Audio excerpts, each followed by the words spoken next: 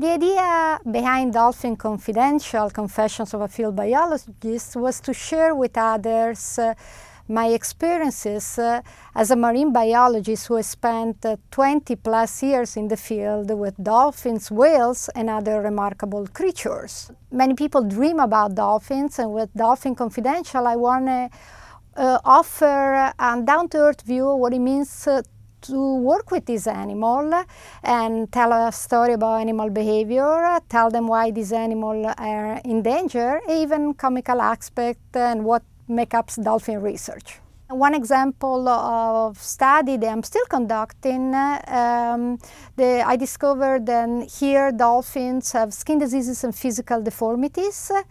And this was the first study of this kind on the West Coast. And these diseases are due to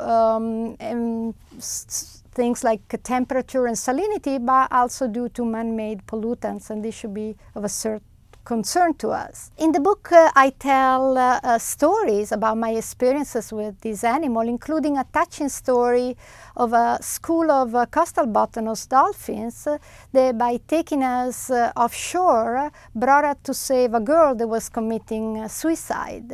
And was that a coincidence?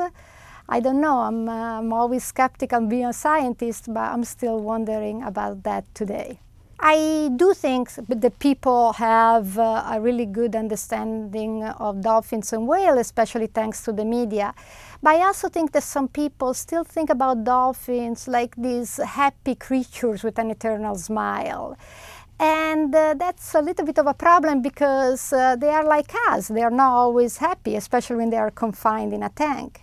And as I explain in this book, in Dolphin Confidential, but also in my first book, Beautiful Minds, The Parallel Lives of Great Ape and Dolphins, dolphins are animals that have larger brain, they have complex society, they have emotion, they care for their young, they learn from each other, teach things to each other.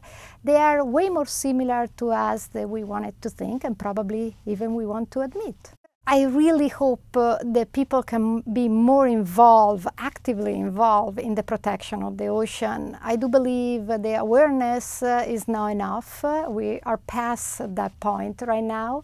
We really need to go one step further. So I think people need to be better informed about the issue that concern our oceans and our planet in general, and then do something, get active in their community, and try to do something to help the only planet we have left.